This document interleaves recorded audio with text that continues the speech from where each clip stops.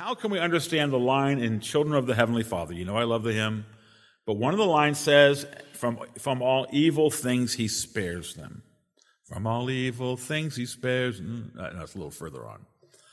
Well, the answer is that we do not believe that God's children are spared from all evil things.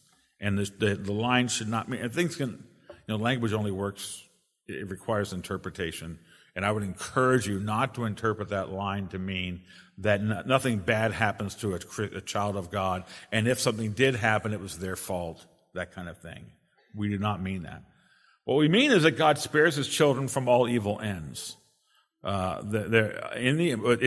Genesis 50:20. What you meant for evil, God meant for good.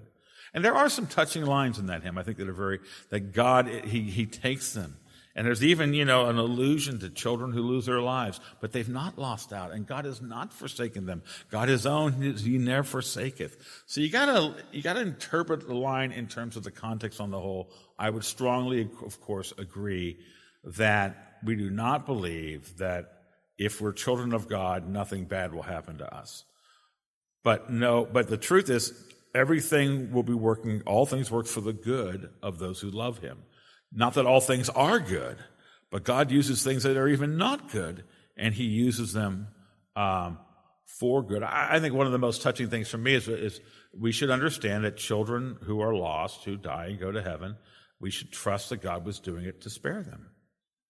I'll take anything that has the end of my children having eternal life. I'll tell you that. If I have to choose, I don't have to choose. I don't have the right or the knowledge to do that. But that's the way that hymn speaks. I think it's a lovely hymn.